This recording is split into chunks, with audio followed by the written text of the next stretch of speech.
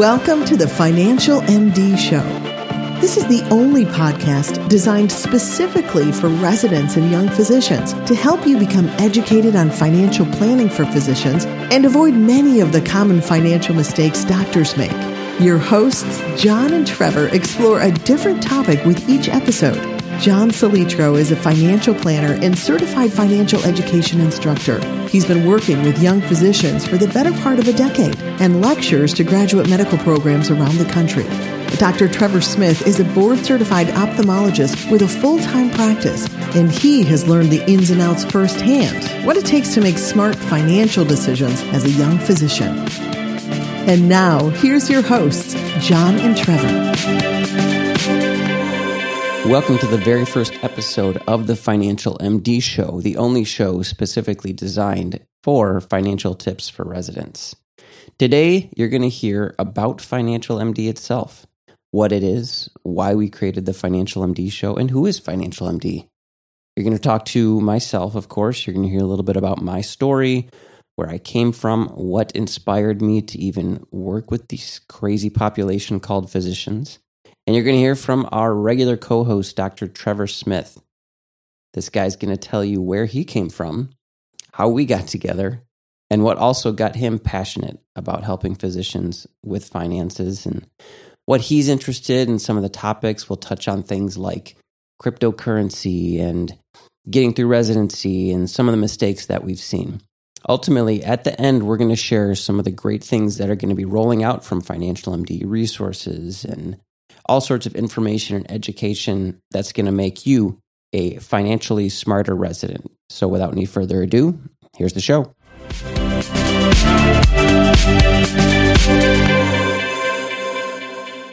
Welcome to the very first episode of the FinancialMD podcast. As a physician, everything you ever wanted to know about finances and a few things that you didn't. Today, I am one of your hosts, John Salitro, and our co-host, Dr. Trevor Smith, is on as well. Say hello, Trevor. Hey. How's everybody doing? Yeah. Big round of applause. Thank you.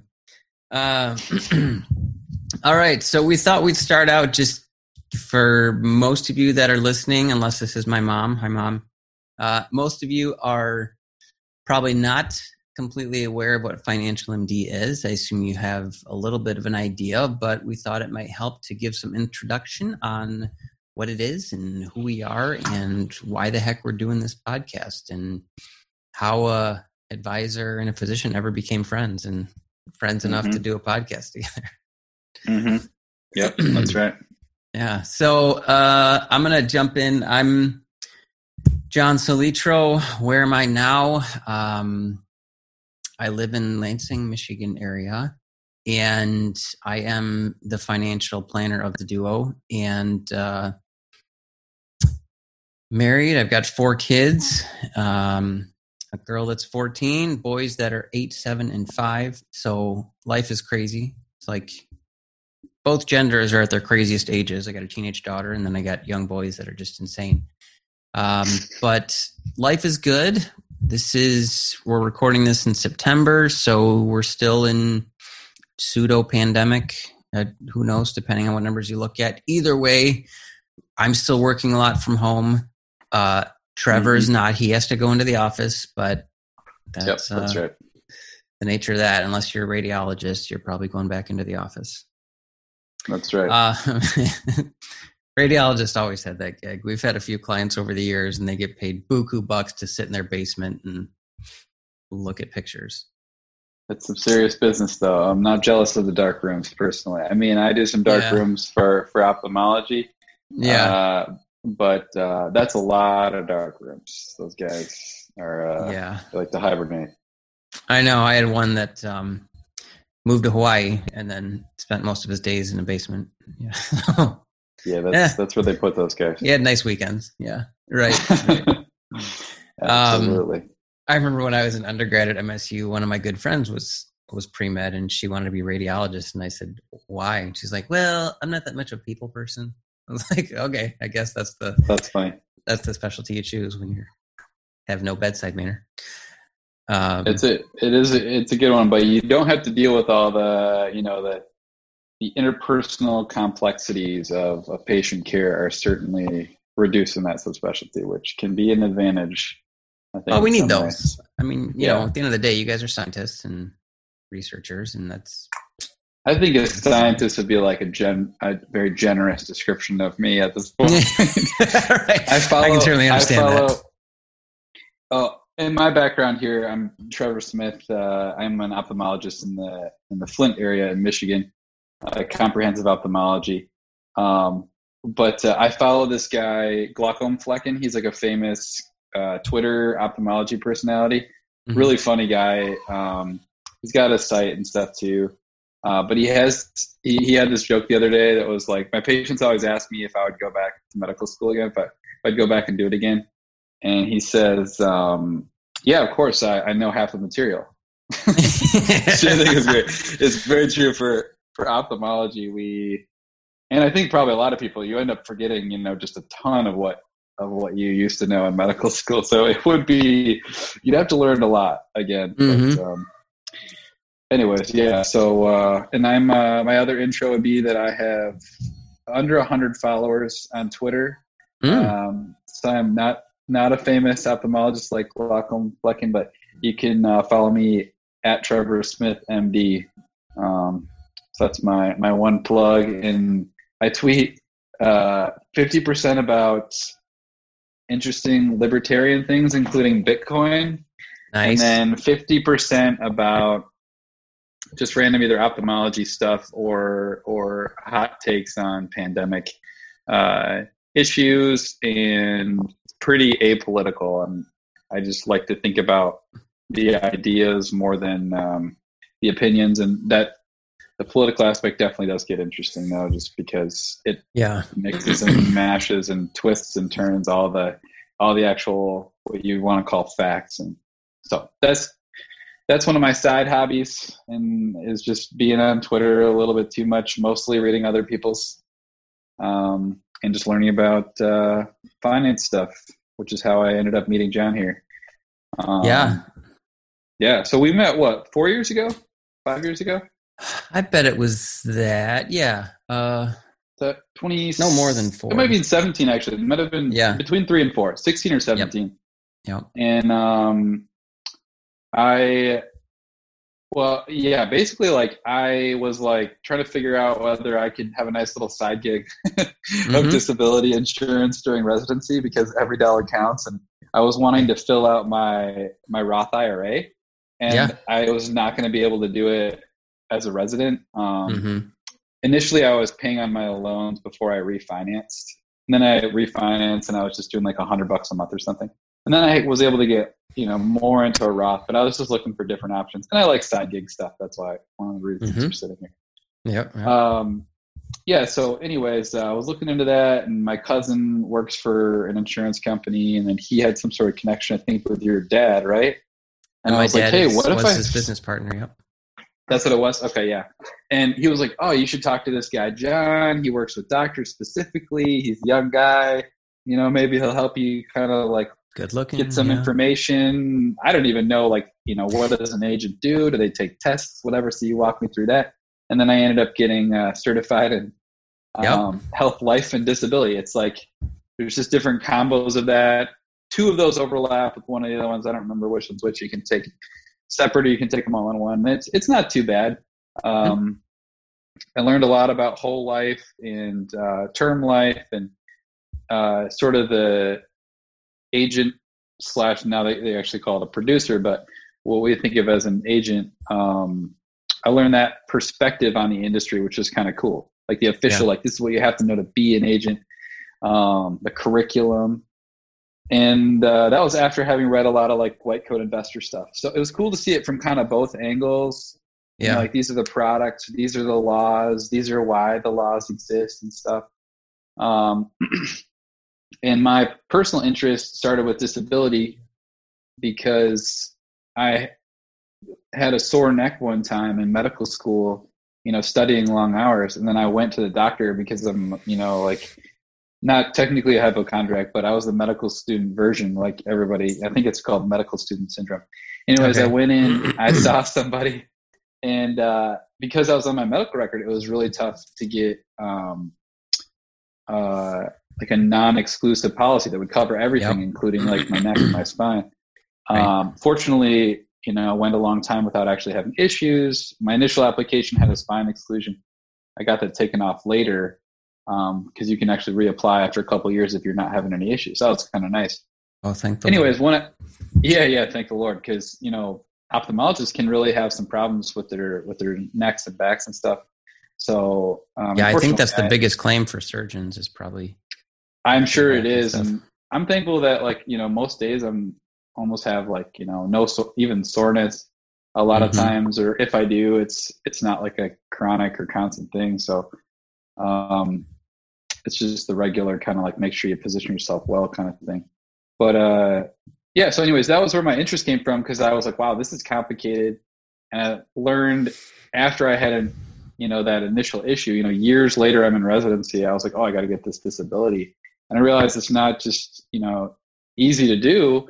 And then especially if you have any sort of medical thing, that was like a nothing thing that caused me a problem. Yeah. So I wanted to help other doctors understand how important and valuable it is, and also earn a little side gig income. So we've had, you and I have done like just a handful of policies. Really, I talk with docs about the value, and we've talked some strategy. I have like kind of my own approach where I like doing a couple policies and splitting them so you can. And that was you taught me that. I really like that idea. In case one goes under, or they're they go from AAA or whatever, not as reliable. Oh yeah. Company. Yeah, Kevin really liked that idea too. I remember talking to him about that. Yeah. It's a cool thing. So,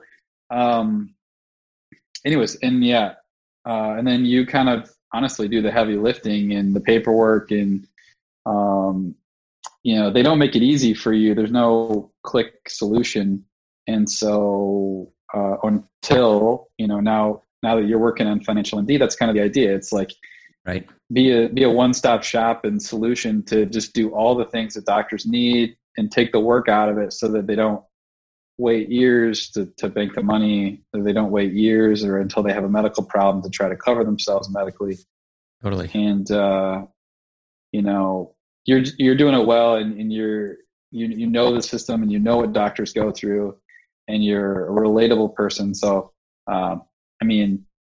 that's what has kept us connected, I think, is you know what's up. You really know how to solve doctors' problems, and you also could have saved me, so much money if I would have listened to you about multiple things and investing. So I'm certainly not giving investment advice on the podcast. John can actually technically give it. I'm sure there's some disclosures in there, but you're certified. Yeah, we'll still have a disclosure. You're the real guy. Yeah. So, yeah. Well, I appreciate that. There's a lot of quotes that I'll use in my book, so thank you. Perfect. Yeah. And I was, that was where our lives intersected. Prior to being a financial planner, I was actually a therapist, and I'm a licensed counselor. That's right.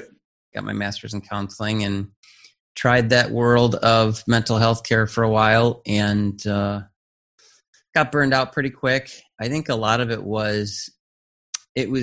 felt like, a lot of time and a lot of work without a lot of reward. It seemed like I didn't get to always see the patients get better. A lot of them just didn't. I think a lot of them didn't want to. I worked with a lot of couples over the years, and interesting. Yeah. And what I found made the biggest, quickest impact was helping couples with their finances. And it didn't fix everything, but it certainly gave them something tangible that they could walk away with and say, okay, we're communicating better on this, or we understand why we act this way when it comes to money. And I did that for about 2 or 3 years in private practice, and then transitioned into financial planning when Ruben Levinson, who was one of our partners, he approached me. I was friends with his daughter back in high school, and he was always the cool older brother. But I hadn't talked to him for years and years and years, and then ran into me at just the right time and said, hey, I've always wondered how a counselor would do as a financial planner. I think there's a lot of overlap. So I said, sure, okay, why not? I hate my life now. Let's try something else and see if that scratches the itch. And yeah, I mean, it did a lot of things on, I'm an entrepreneur at heart. I think Trevor would say the same thing in a lot of ways. We've got kind of that entrepreneur spirit, love building something and love creating new ideas and seeing them grow. And so we were able to do that with FinancialMD 6.5, 7 years ago now. And really took off in the area. And what our goal was this year, and I think it was just in a lot of ways, this pandemic accelerated us. We wanted to do what had worked so well in Michigan. Because what I do is I speak to residency programs. That was kind of the way that we get our message out. We get our education out. And we found years ago when we started this residency workshop curriculum, financial literacy curriculum, is that residents were often jumping from $50,000 a year salary to $250,000 a year with no idea of what to do with it. They probably heard bits and pieces here and snippets from the other residents or they're attending or something they found online or whatever, some good, some bad info. But what we found is that there was no formal education. You go through 4 years of undergrad and 4 years of med school and however long a residency, all without anybody really taking out, enough time in a class type of setting to say, here's what you need to know, what you need to do. And so we started with one residency program in Lansing, Michigan, until last year we probably did 120 or so all over the Midwest. We branched out into Chicago, Indiana, Ohio, and Michigan. And so that just got me thinking of how much bigger impact could we have if we could take this thing virtual and we weren't limited by location. Along comes the pandemic and says, sure.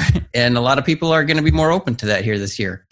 And it's really paved the way for where FinancialMD is going. And I've been super honored to have Trevor along for the journey because he's kind of my wise sage that is able to share some experiences, go through it, and I might come up with a dumb idea of, hey, I think physicians will like this. And he'll be like, dude, no, they won't.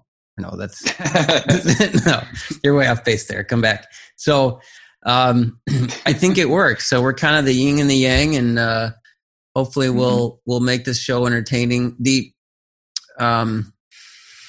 bigger vision of, and I think Trevor and I can both share into this, but my vision for FinancialMD, why, I think people ask me the question, especially older advisors will ask me, why do you work with physicians? I hear they're a-holes, or I hear they're really difficult to work with, or God complex, or whatever, all these words. And that hasn't been my experience by and large. But I know that there's good people wanting to help people for sure. And do they make high income? Sure, they make a high income, and that's great. But what I have seen over the years is way too many physicians that are just working, putting their head down, coming home from work, living their life, doing whatever, and the income at the end of a year, they may have made $250,000, $300,000, and they've got nothing to show for it. Mm-hmm. Add to that, maybe they've married a physician, so now it's a double income. Add to that, maybe they've got a much higher, whatever the case might be. But over the lifetime of a physician, we ran these numbers one time, and if there's 1.5 million physicians, which is probably give or take a couple 100,000 in the United States, and average physician income, if you take them all, is probably between 2 and 250 over a 30-year career on average. Multiply that times a 30-year career, you're talking in the low trillions of dollars that are at stake here. In my mind, that can do a lot of good, not only for the physician themselves, not only for their families, but then once we hit those checkpoints, I have this kind of checkpoint roadmap process that I take everyone through. Even in residency, it's step 1, complete this, then you can move on to step 2. And it kind of builds up like this. Remember the Maslow's hierarchy of needs? And kind of identifying this is the basic need. Then you move on to more kind of discretionary or optional things. In my mind, there's a lot of good that can be done. And I hate to see physicians that have such income potential over the years and such financial potential to look back over their 30-year career. And if I tell them, hey, did you know you made $20 million over the last 30 years? And they just look back like, I have no idea where that went. And if we can start as early as possible before that income starts, getting into good financial habits. So money is not necessarily wasted or put into stupid things, or somebody talked them into this kind of policy or talked them into this or whatever. We try to prevent that. But also as they become an attending, to say, okay, do this to take care of yourself. Do this to take care of your family and those that are close to you and that mean a lot to you. And then beyond that, if we work this right, and I think 99% of the time we can, you'll still have money left over to do great things with over the years. And our dream at FinancialMD is that we'll be able to, maybe not literally, but be at the physician's deathbed when they're 90 years old and say, hey, because of what you did and the decisions that you made, you donated $1 million to ABC over the course of your career, $2 million, $5 million, which seems like crazy numbers when I tell this to residents or young attendings, but it's possible. And if we can do that for one, we can do it for 100, or we can do it for 1,000. And just, I believe that FinancialMD is going to be a force for good in this culture. If we can stay the course and start to shift where some of the mentality and the behavior is going in the world of a physician's finances. Mm-hmm. Yeah, it's nice when if you make a lot of money, if you know where your money's going. I mean, I think, pick an investment. You can argue over different types of investments, and there's different opinions on automating things, or there's a ton of different investment opinions. But if you don't even know where your money's going, it doesn't even matter what you think is a good investment. It's like the ninth conversation. Any of those things is better than nothing, right? Like there's not a right or wrong there. It's like, at least do that. Right. And then we can talk about secondarily what to do within those things. Yeah, that's really true. Yeah, each thing, they're certainly not, unlike a pyramid. If you're kind of doing one of those things, it's helpful. It's better than doing none. But certainly, if you know where your money is going, which is not necessarily budgeting, I don't know if you're a big budget guy or not, but a lot of people start with budgeting as the core thing.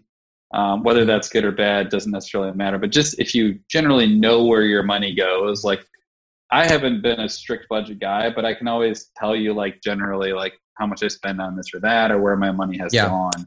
Right. I spend it on purpose, even if I don't know where every single dollar is.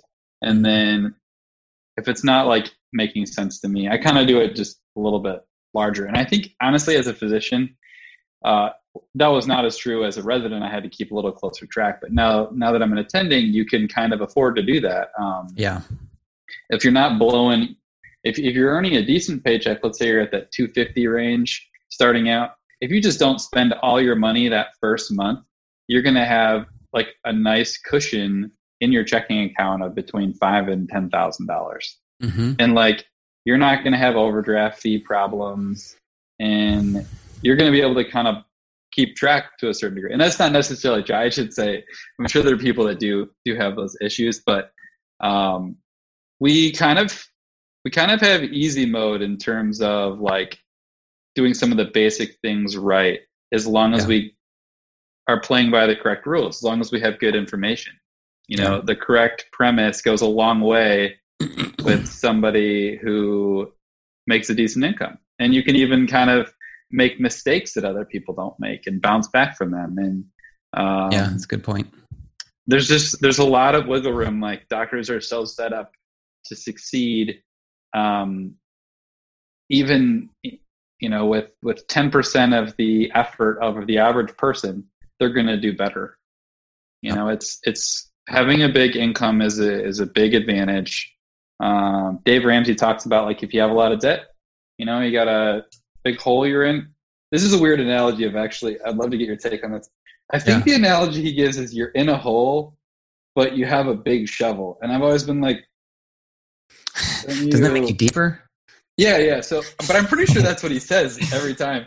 He's like, you got a big shovel, it'll get you out of it. And I'm always like, but aren't you in a hole? Like, because of that shovel? What? No, yeah.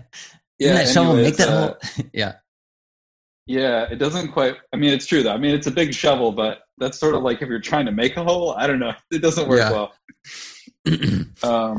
Yeah, we get. Anyways, those are just my quick thoughts. Like now that I'm an attending, which I should say, I'm a board certified ophthalmologist.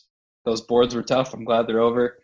And I've been out from residency for a couple of years, and it is like, I kind of wish I would have been a little less stressed in residency. I wish I would have just set up the things that you advised and then not been like, oh, I need to make every little extra dollar, because the dollars come after. They really do come after. Yeah. And just to enjoy the limited time you have in residency. But I mean, in a matter of 10 hours, probably less, an hour a week, over 10 weeks, you would have every single thing in your financial life like set. Oh yeah. And then you see it and you're like, I want to make money to like kind of get out of this. But you also have to live life outside the spreadsheet. And you know, there's different stages. So as a resident, I wish I could like, I'm always like stressing about this or that, you know, because I'm a driven person. But I wish I could go back and tell myself, just chill, man. Just learn and just get your stuff in place. Just get your disability and maybe try to fill out that Roth IRA if you can. Refinance those loans to save tens of thousands of dollars. Yeah, that's an easy one. The sooner you do it, the more you save. And you know what I mean. Like you can't do it all at one time, but you can like get a plan early and then just slow. You just got to execute that plan real slow. That's totally true, and that's why. I mean, that's why we created the roadmap for residents, so it would be kind of a one bite at a time type of thing. Like ideally, we meet with a resident in their first year and say, okay, PGY1, here's what you do.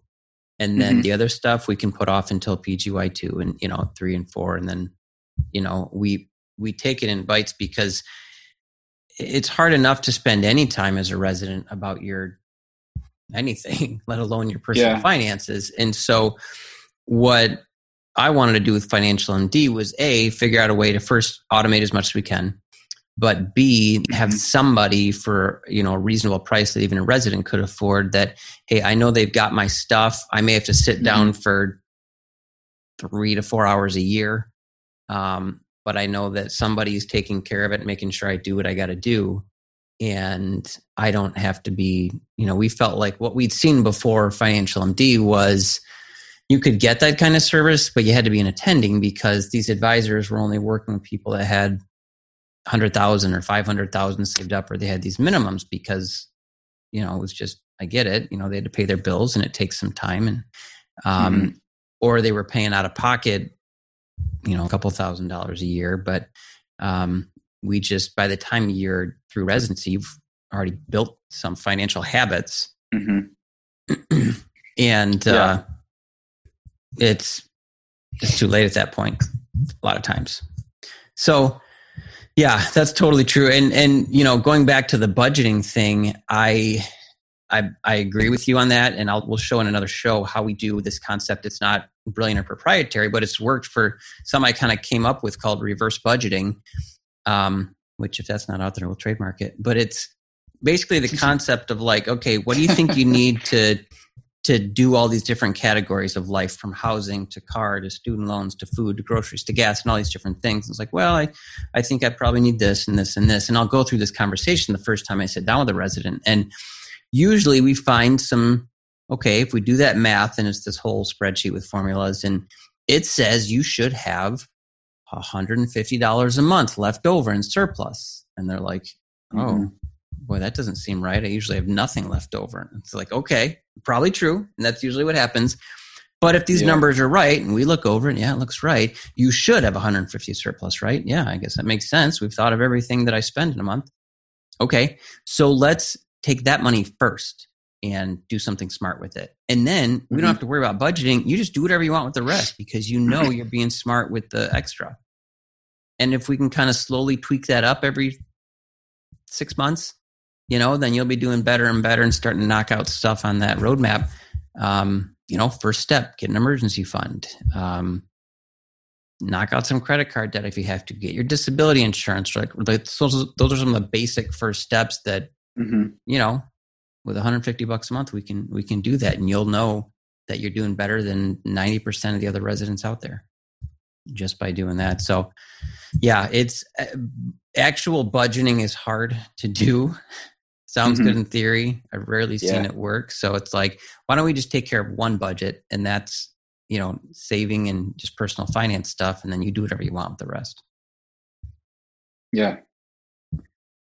You know, wouldn't it be nice if there was like a product where like this is basically like contributing a pre-tax from to your employer's retirement plan, which is they just take the money out, right? It never ends up in your checking account.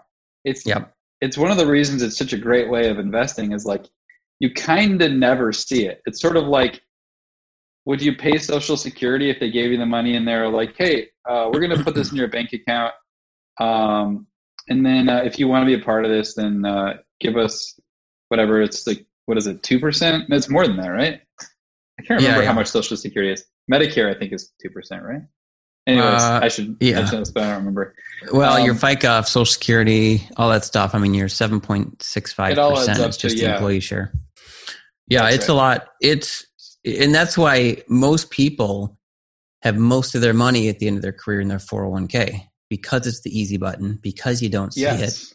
Right. And a lot of employers, even it's hard to believe you can do this, but it's a good thing. Employers can automatically enroll every new employee at 1% or 2%. Yeah, and if Social Security wasn't mandated, a lot of people wouldn't do it, even if it was pre-tax. Yep. And there's a reason it's mandated. You can't say no, and so you're going to have a little bit of a safety net, not a lot. And if we could do that to ourselves, even beyond a 401k, that'd be sweet. Like in residency, I could have saved more. Like I said, it was tight. It's tight, but like it's also what a lot of people make, right? Yeah. Right. So that's average income. For a lot of people, it's like it's the most that they'll make, and it's not a terrible income. It just, if you don't refinance your loans, you're super strapped, because then you're paying minimums of like between $700 and $1,500 a month on a salary that's like a take home $3,000 a month. Right. It's pretty tough, but doable if you have a cheap apartment or roommates. But if you could filter that like $3,000 a month in residency into a bank account where you're like, hey, I want 200 or 300 of this every month to go to X, and I like kind of can't access it. If there was some sort of artificial barrier you could sign up for, that'd be kind of sweet. You know what I mean? Just like stocks go up, right? But we're young and we buy them and we trade them and we sell them, and then we buy high and sell low, and like that's really common. Yeah. There's a way to like lock it up so I'm not allowed to do the stupid thing that I know that I'll do. Yeah. But it's your money, so they let you sell it, you know, like it'd almost be nice to have some really purposeful things where it makes it really tough for you to get to your own money.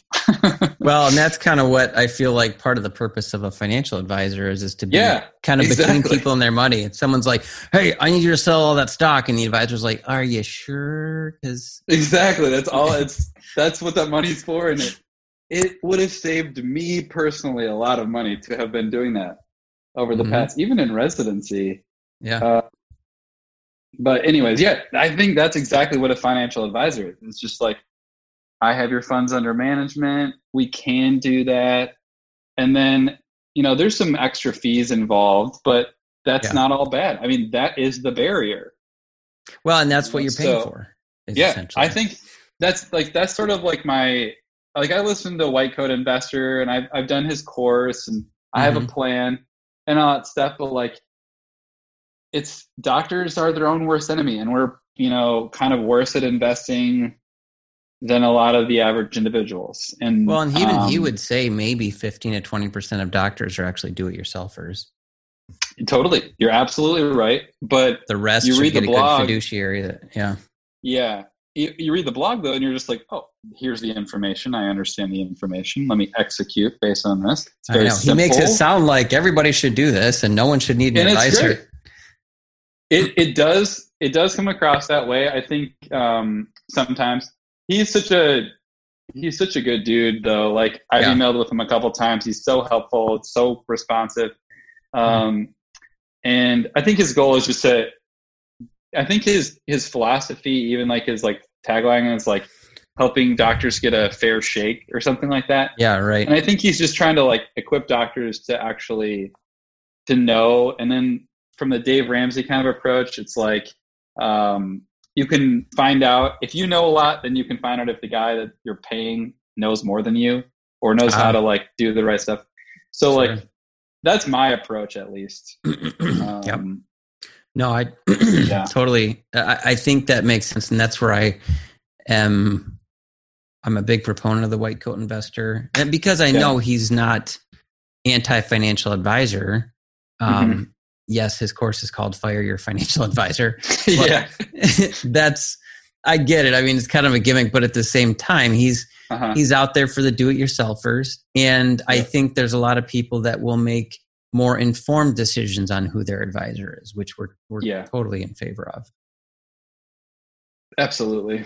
Yeah. And having a fiduciary is like, I mean, who doesn't want to have somebody who's like on their side? You know, I think it's a totally reasonable thing. Yeah. That's the whole point. If we could give any investment or financial advice today, it's whomever it is you work with, whether it's yourself or whether it's an advisor, it's got to be someone you like and you trust. And number 3, has your best interest at heart. And it helps if they're legally bound to have your best interest at heart, which is what a fiduciary is. That's right. Yeah. If not, I mean, salesmen who are not fiduciaries, they have no responsibility to tell you. They're trying to make a sale, however, and if you're a fiduciary, then you're not just a salesman. I mean, you're trying to better the person that you're working with. And the downside of that is, and we'll go into another episode where we talk about the difference in how to pick a financial advisor. I mean, to get a fiduciary, you're going to have to pay for it. You're either going to pay for it with some assets under management, or you're going to pay for it out of pocket. But that's the price you pay to have good, suitable advice and somebody that you can trust. And again, a salesman, I've met some great salesmen, good people. There are some sure. But at the end of the day, can you truly say that the guy just can't be conflict free? You know, That's right. Nobody is. Let's be honest. But if we can try to minimize as much as possible, we're human and we're all driven by money. I've met plenty of doctors that are driven by money. It's not exclusive to just the financial field. That's right. You're absolutely right. So, well, I think we're coming up on the end of our time. Any final thoughts, Dr. Smith? I think my last thought is like, not so much from the financial perspective, but I'm curious. I think physicians take an oath, right? I'm just like thinking about what you were just saying. Like, we take an oath to do no harm. There's a lot that goes after that, but we usually just say the do no harm part. Do no harm, right? But I don't know that there's a legally binding fiduciary equivalent in medicine, which is very interesting. Sort of like I must take the patient's best interest at heart. I'm going to have to chew on that because I don't think it exists. And that's kind of interesting that it doesn't. Yeah. Yeah, that's a good one. I'm pretty sure it doesn't exist. So I'm going to think about that. That'd be a cool thing. And it's something that should exist. Yeah. So, it's interesting. We'll have to think about that. That's because there's plenty conflicts of interest in medicine. Yeah. And, for sure in the financial world as well. I mean, I can tell you there are, just offhand, I'll give you some, looks under the hood. There's a lot of push and incentives for an advisor, say, in we can't do this, but in, say, a commission-based advisor to sell a variable annuity to someone with $1 million versus put them in a mutual fund account or brokerage account and do it that way and just, make maybe 0.5% a year on an amount like that. Because an annuity, a lot of these annuities probably come down a little bit over the years, but getting 6 or 7% upfront commission one time would not be unheard of. That's outrageous. on $1 million, that's what, $70,000, $60,000. That's crazy. Yeah. Oh yeah. I've heard some good podcasts by the White Coat Investor that talk about that. Yeah, it's nuts. And even me, as an advisor getting into that and seeing this going on, I'm like, how do you expect these guys to even if they're good guys, to make good decisions or feel like... That's what he says, exactly. It's so much money that there's just no way. If you're selling a lot of that product, so whose fault is it? Impact. Right? Yeah. Oh, totally. It's the annuity company, is it? Yeah. Yeah. And all we can do is just be responsible for our own actions. And at the end of the day, and then in decades down the road, it's like, what do you want to look back on? Yeah. Don't you want to sleep at night? That kind of thing. Yeah. Yeah, totally. You want to have mattered and feel good about it. And that's worth leaving money on the sidelines. It's not like you're losing it. You're just not gaining it. That's okay. Yeah. Yep. Well, great, man. Totally. It's good to catch up. And good to see you. Enjoy your vacation. And looks like it's got to be Oahu, Thailand. Okay. Yeah. I just woke up on the plane and I'm just here. So. Oh yeah, standing flip flops. Okay. Well, put some pants on, and it's great. It's fun, and that's a wrap. And we'll see everybody next time. Sounds good. Thanks, John. Talk to you later.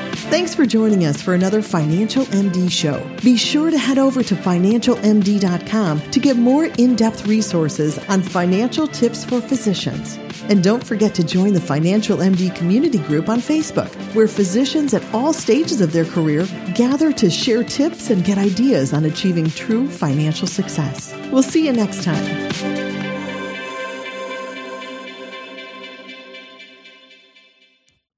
The Financial MD show is for informational purposes only and is not an offer to invest, is not financial, tax, or legal advice.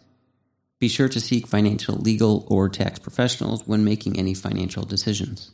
Before investing, you should make sure that any investment strategy or investment meets your individual investment needs, goals, and objectives. Financial MD makes no claims or guarantees to individual investment performance. All investing involves the risk of loss as well as the potential for gain.